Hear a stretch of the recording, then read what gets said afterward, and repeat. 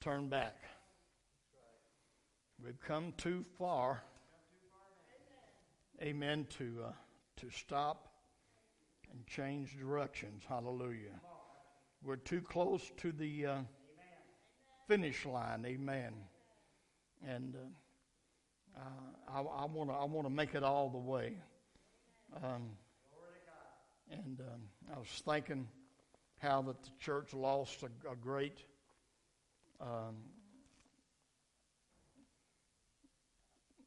leader of the faith, Brother Tenney, and his life and what he accomplished in the kingdom of God. And I hope and pray that I can finish my course and my race as strong as what he did. Hallelujah. Amen. Because we didn't start this thing to stop. Amen. We didn't start it to stop. We've got to keep going. Praise the Lord. Amen. Because it's not going to be very much longer. Jesus is soon to come. Hallelujah. We're glad to see everybody that's come out again. I'll tell you one more time tonight to the house of God for a midweek service. We thank you for being here. We welcome those that are watching by means of the webcast, live stream.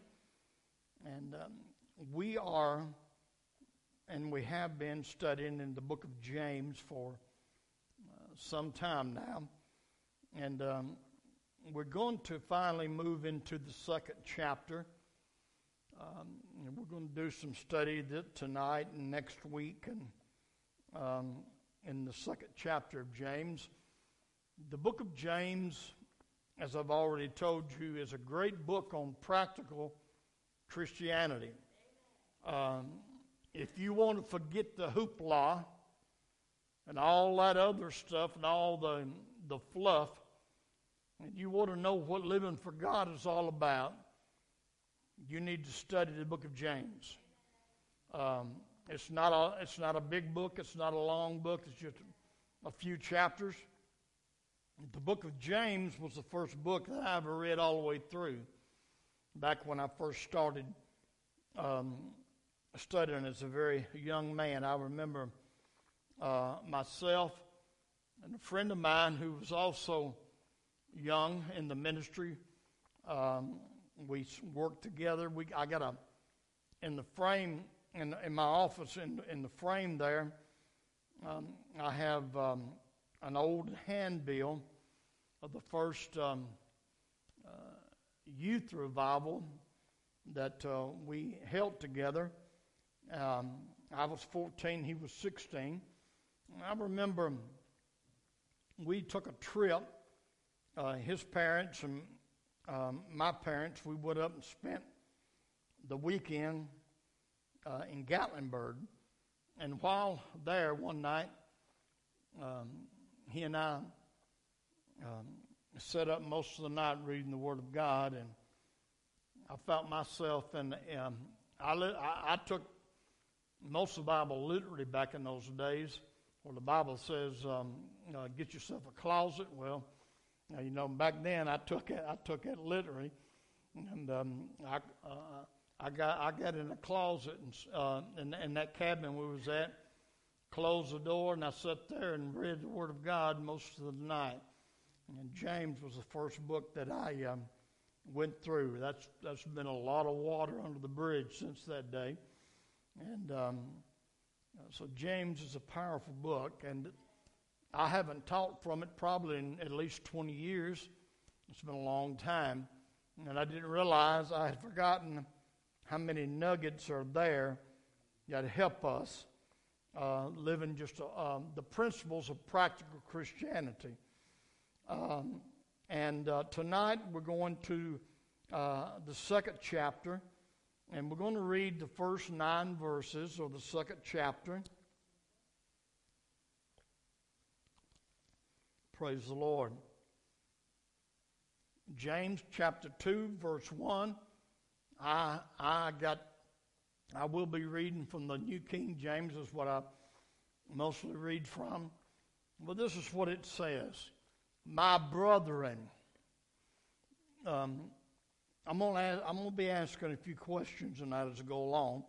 Not trying to trick nobody or whatever. But I want to make sure that you pick up on some things. When he said, my brethren, that should let you know the group of people that he's writing to.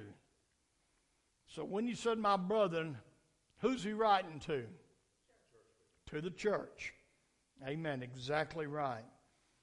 My brethren, do not hold the faith of our Lord Jesus Christ, the Lord of glory, with partiality. The rendering of the old King James says with respect to persons, which means partiality. For if there should come into your assembly a man with gold rings and in fine apparel, and there should also come in a poor man in filthy clothes, and you pay attention to the one wearing the fine clothes and say to him, sit over here in this good place. And say to the poor man, you stand over here or sit there under my footstool. Have you not shown partiality among yourselves and become judges with evil thoughts? Come on now. We're talking about practical Christianity. Listen, my beloved brethren, he uses that term again, brethren.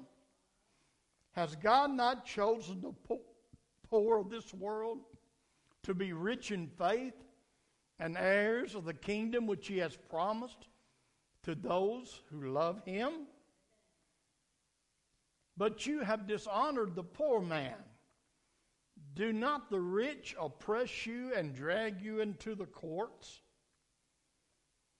Do they not blaspheme that noble name by which you are called? If you really fulfill the royal law according to the Scripture, you shall love your neighbor as yourself. You do well. Hallelujah. But if you show partiality, you commit sin and are convicted by the law as transgressors. Amen. What I want to talk tonight about, and I've titled our lesson, Motivated by Love. Motivated by love. I'm going to read the 2 verses of our scripture. I'm going to go back to verse 3 and 4. Notice how this says it. And you pay attention to the one wearing the fine clothes and say to him, you sit here in a good place, and say to the poor man, you stand there or sit here at my footstool. Verse 4, have you not shown partiality among yourselves and become judges with evil thoughts? I'm going to read those 2 verses again, verses 3 and 4 in the Amplified version. And I got one up on Sister Darlene. I have got it here. This is how the Amplified version translates verse number 3. And you pay special attention to the one who wears fine clothes and say to him, you sit here in this good seat, and you tell the poor man, you stand over there or sit down on the floor by my footstool. See, for to put him by a footstool, he's going to have to get on the floor. Hallelujah. All right, and then verse 4. Have you not discriminated among yourselves and become judges with wrong motives? Amen. That is what he is talking about. Your motives are wrong. Everything we do as the body of Christ should be motivated by the love of Christ. Hallelujah. And if you have the love of Christ, you're going to treat everybody equally. Amen. Hallelujah. Now, tonight in our lesson, we move on as we consider practical Christianity to what motivates us in our actions and decisions in dealing with people who visit our congregation. Because that's what James was talking about. Amen. What kind of decisions do you make? What kind of actions when you got visitors that come into your congregation? First off, the first thing, we need to review the main reason. In order to answer the question, what motivates us, we all need to consider, and I believe every church needs to do this every so often. We need to review the main reason we have a local church set up and organized in this location. What is our purpose? What is the purpose of the church being here? Save souls. Anybody else want to add something? Serve the community. All right, that's good. Those things are good. We need to always remember what the purpose is. The purpose of the church is not just for fellowship. I can go to your house, or you can come to my house, or I can give you a call and say, hey, how about meeting at such and such time at a restaurant down here? We could together and go out to eat. There's a lot of ways we can fellowship without coming to the house of God.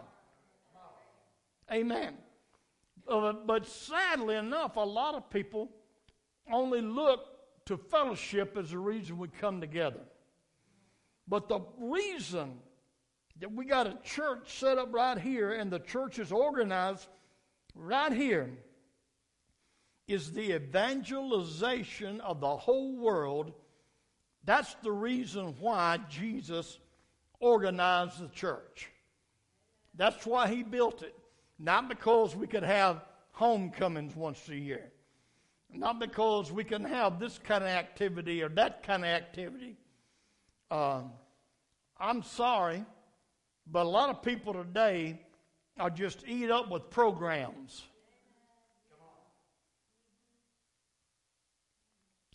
There's no way that I could tell you down through the years how many people's come to me and said, Brother Pruitt, we love you, love your preaching, love your teaching, but we're going to move on to another church because they got better programs, better activities.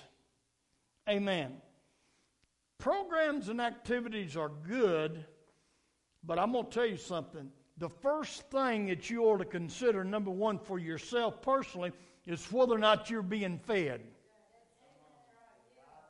Now, I'll tell anybody here, anybody watching, if you're not being fed spiritually, you need to find somewhere else to go. Because nothing is as important as your soul. Hallelujah. You need to be fed. We all need to be fed. And then if we are getting fed, then we should come together, amen, to try to reach everybody that we can reach. Amen, because that's the purpose, to save souls. The church should be a hospital. Amen. And now we because of the lack of participation and or whatever and growth, there's a lot of programs that we can't offer at the time. But I'm glad to know that we have always had this place as a spiritual hospital. Amen. And we've been able to reach out to people.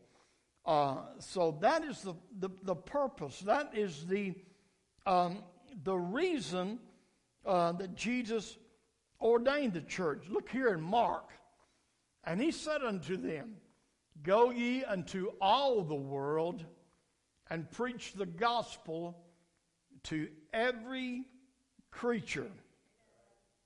Now we're talking about different kinds of people coming into the church. And do we think that there's a certain class of people we should reach out to and a certain class of people we should not? He said, Go into all the world and preach the gospel to every creature. Then what did he say after that? He that believeth and is baptized shall be saved, but he that believeth not shall be damned. My. That is our purpose, church. That's the reason that we are here.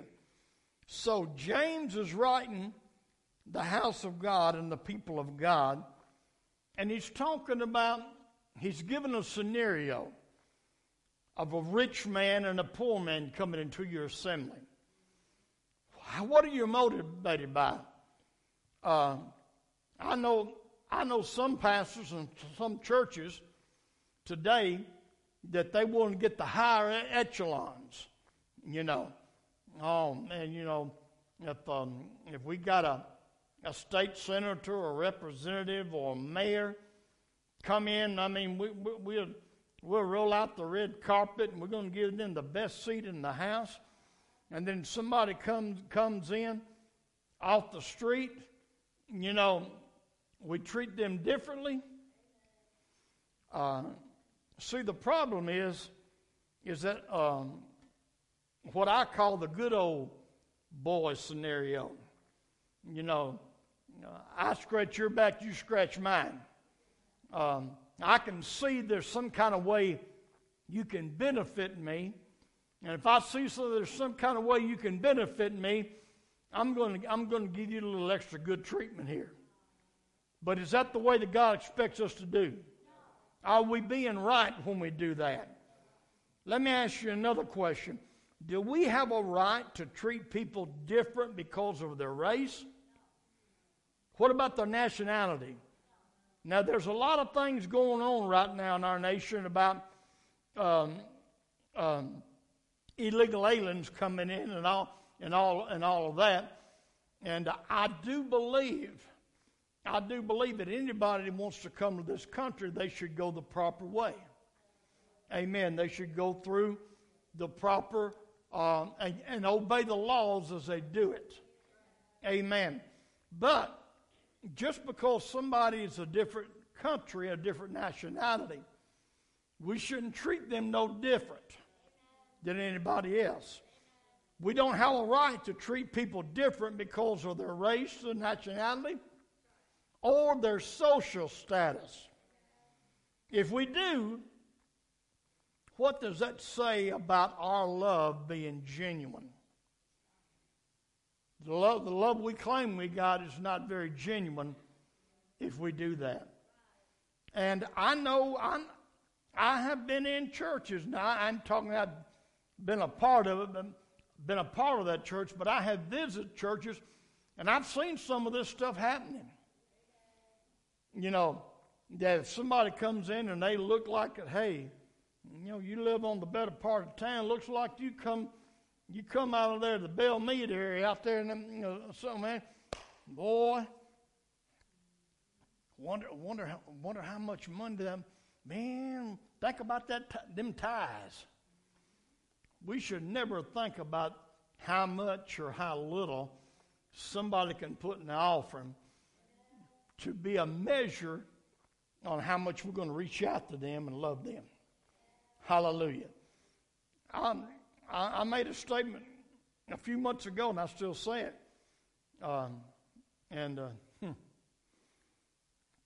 We're just talking about our church. 70 years. There's one thing I ain't never done, and one thing I never will done. I don't never go and try to look to see who gives what in the church. I don't want to be a part of that. What you give is between you and God. Now, you'll be surprised how many pastors don't follow that rule. And I hate, to say it, but even Brother Hale, he'd get out in there every now and then. And matter of fact, if he started preaching on tithing, you could figure out, well, Brother Hale's then got the books from Sister Daisy. You done seen there a couple Sundays in a row, Brother Paul didn't put nothing in but a $5 bill, and then a Sunday after that didn't put nothing in, so he going to preach on tithes. But that shouldn't be our motivation. That shouldn't be our motivation. We should be just concerned, and I'm so thankful of Brother Douglas and Cecilia and how they've been faithful to the bridge ministry, serving those who live on the street, those who don't have a roof over their head. Some of those people don't smell very well if you get close to them. Now me, I was brought up in such a way. I'm going to take a bath at least once a month, whether I need it or not. Hallelujah. Right? Yeah. I seen a picture on Facebook not long ago of an old number 8, what was number 8 and number 10 wash tub, and asked, did you ever use one of them? Take a bath in. I can remember it well. I can remember well one of them big old tubs brought into the kitchen and water heated on the stove and poured in there. Amen. And that's what we did on Saturday night. Amen. But if there's somebody comes in our assembly that's from the streets, we shouldn't treat them no different than we do somebody that drives a Mercedes-Benz on a parking lot. Amen. Hallelujah. That's being partial and showing partiality.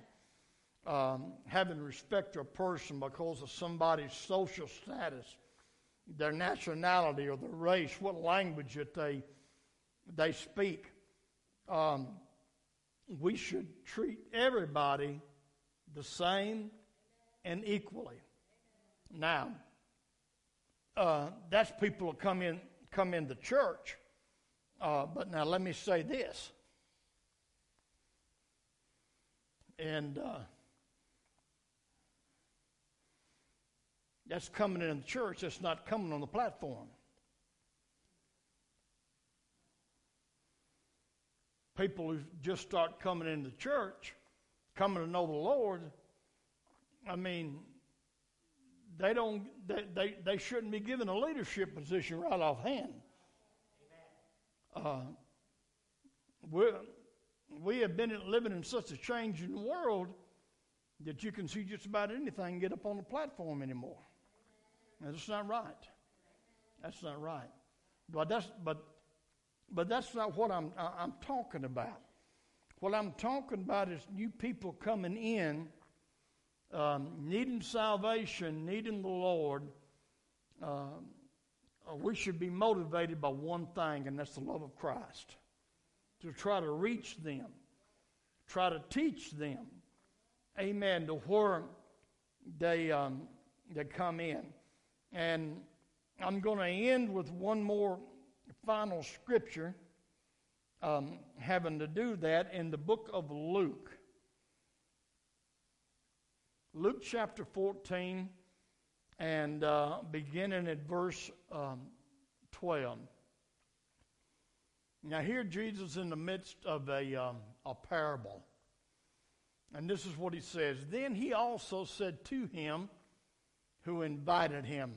Somebody had invited him to a supper. They was having a big shindig, in other words.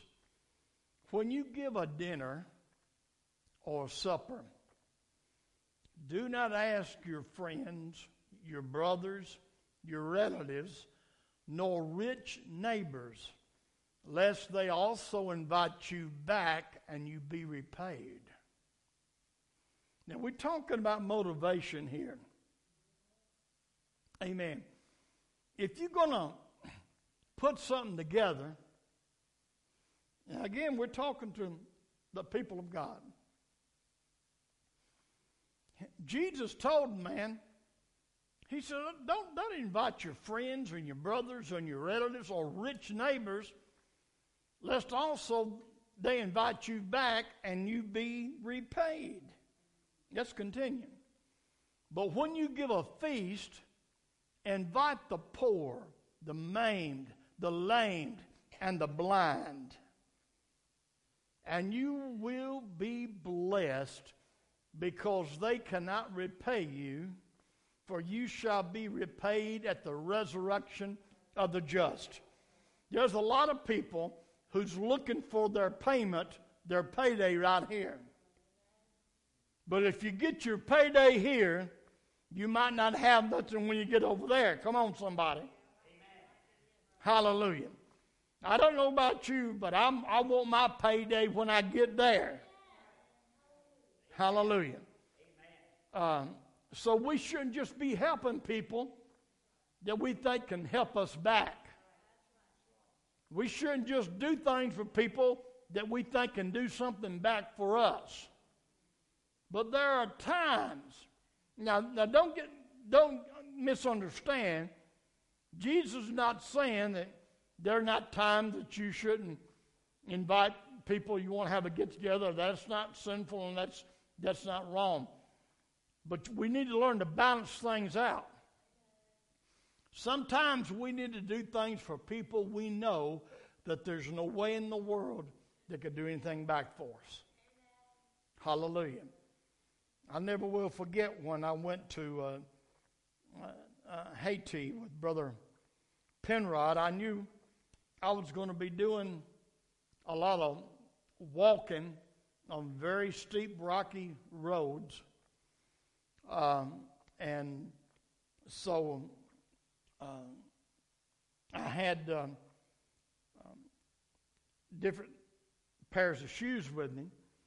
And I had one really good pair of hiking shoes, hiking boots, that I said, well, I'll have these when we go out there, and we got to walk a long way. And we did. We covered some. I'm one of those people who complain about the potholes and the roads in Nashville. But you don't know nothing until you see some roads in Haiti. Amen. Lord of mercy, what roads! But there was a young black fella there in Jacmel, and it was at the place that we was staying at a place. It was called a guest house, and there were several gathered around, and we were talking, and I noticed this young man, and he just had an old raggedy T-shirt on, and a very worn pair of shorts, and no socks, no shoes, completely barefooted. And I asked him, I said, don't you have shoes to wear on these roads that you walk? No, I said, you live outside of town? Yeah, and he lived outside of town a little ways. I says, I don't have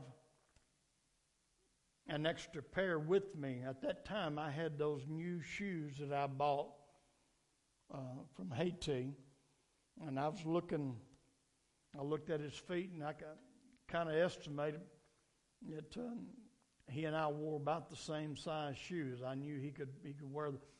I said, we're going out on a missions trip, and if you come back, meet us later this afternoon, I said, I'm going to give you these shoes.